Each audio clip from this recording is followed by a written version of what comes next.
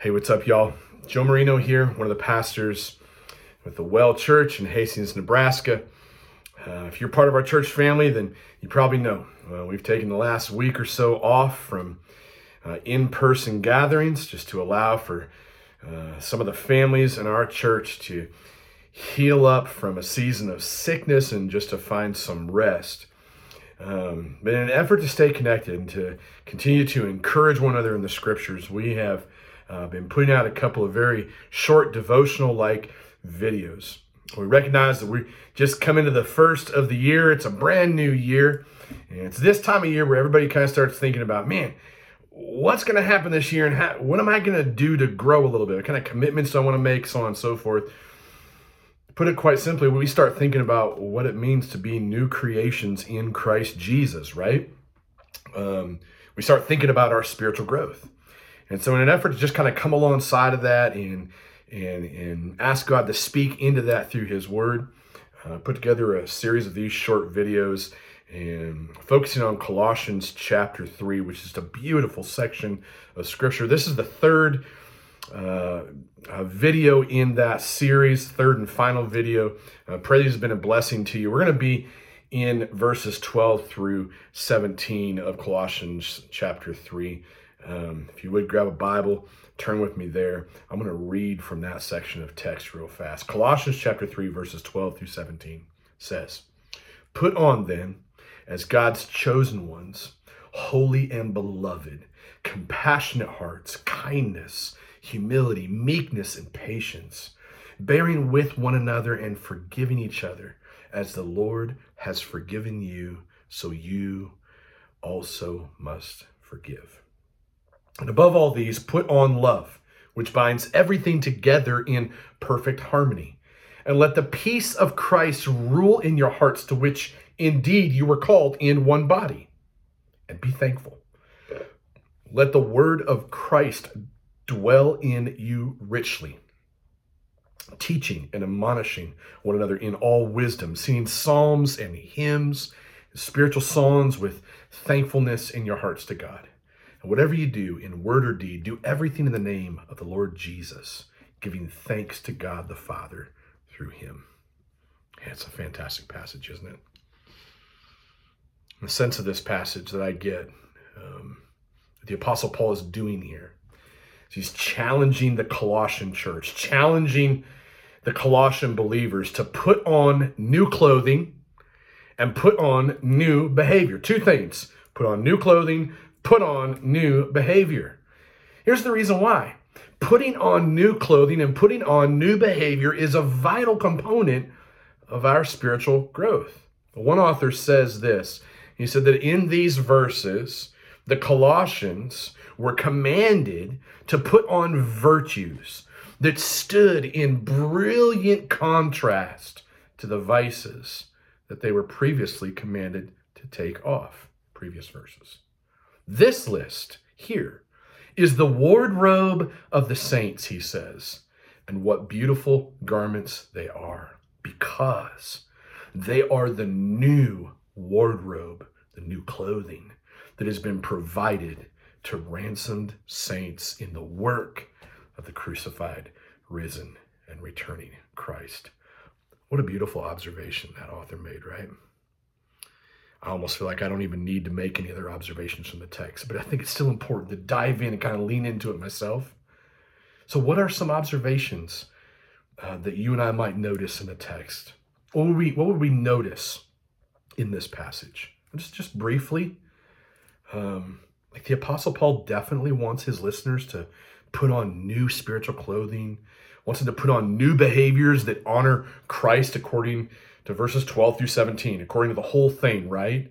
And what he does is he begins the section with reminding his listeners of who they are. Think about it. He reminds them of who they are. They are God's chosen, holy, beloved children, according to verse 12. Therefore, since they are God's chosen, holy, and beloved children, what are they to do? Well, they're to wear the clothing that a chosen, holy, and beloved child of God would wear. They're to wear the clothing of Christ-centered love. What is that? What does Christ-centered love look like? Well, it looks like compassion. It looks like kindness.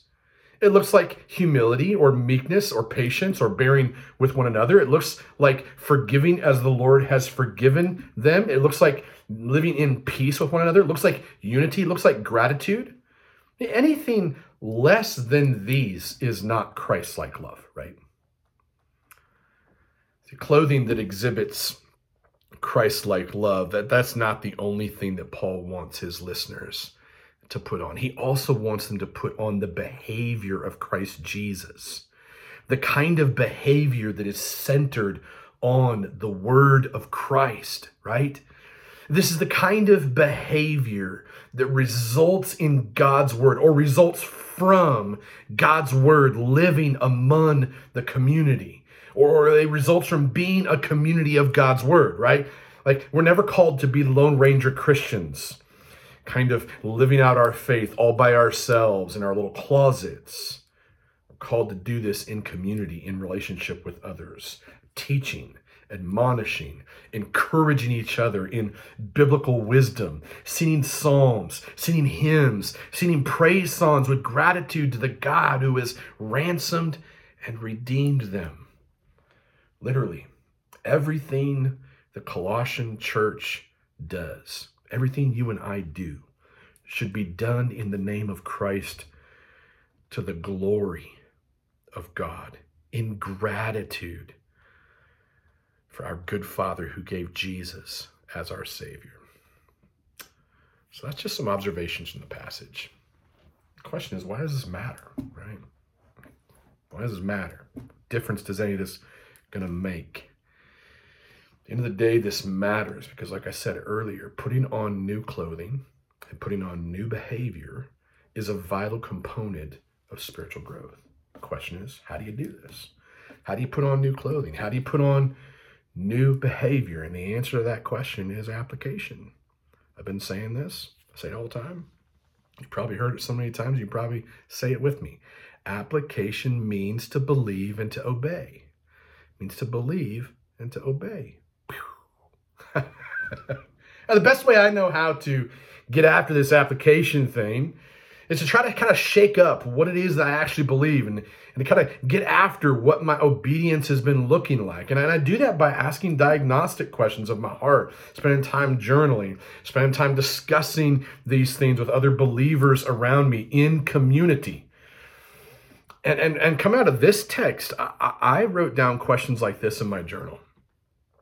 Here's question number one. When do I struggle the most with new clothing and new behaviors? When do I struggle the most with new clothing and new behaviors?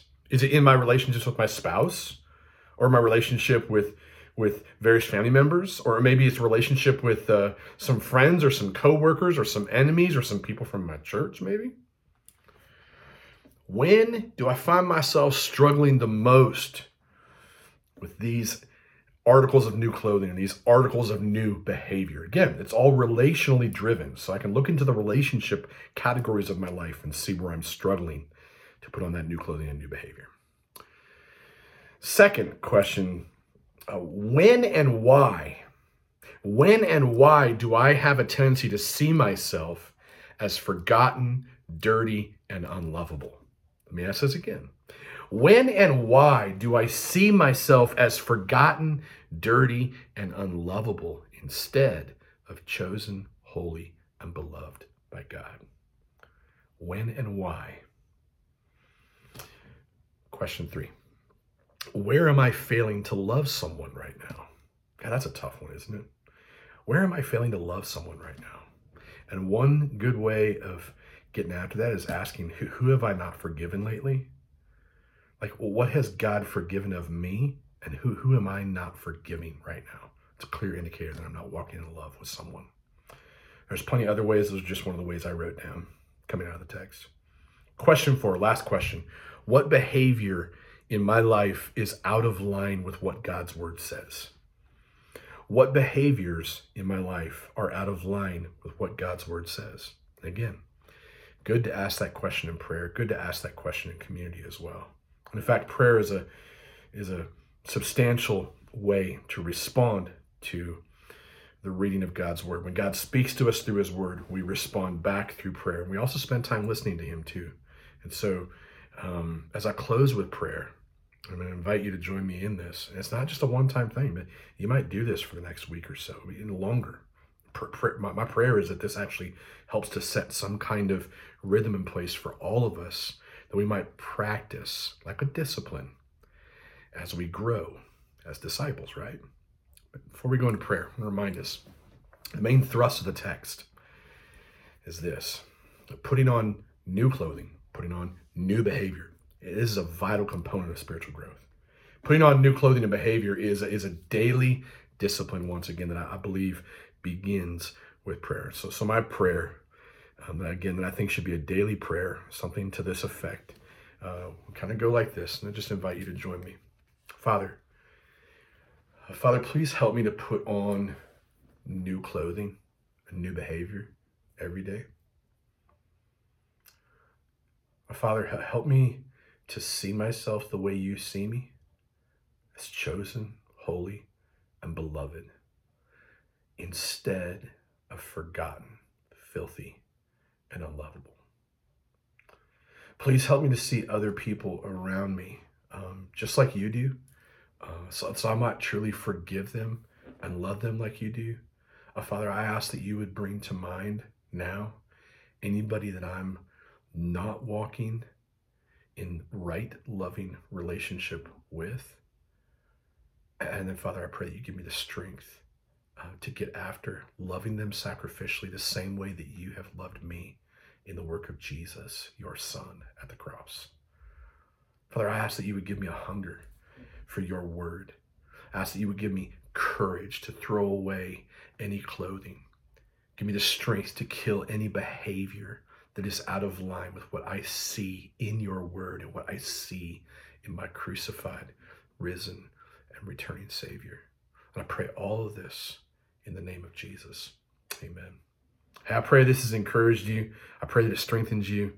If you want, click on the link in the comment section below. One of my favorite worship songs. I pray that it encourages and strengthens you the rest of the day. Love you guys. See ya.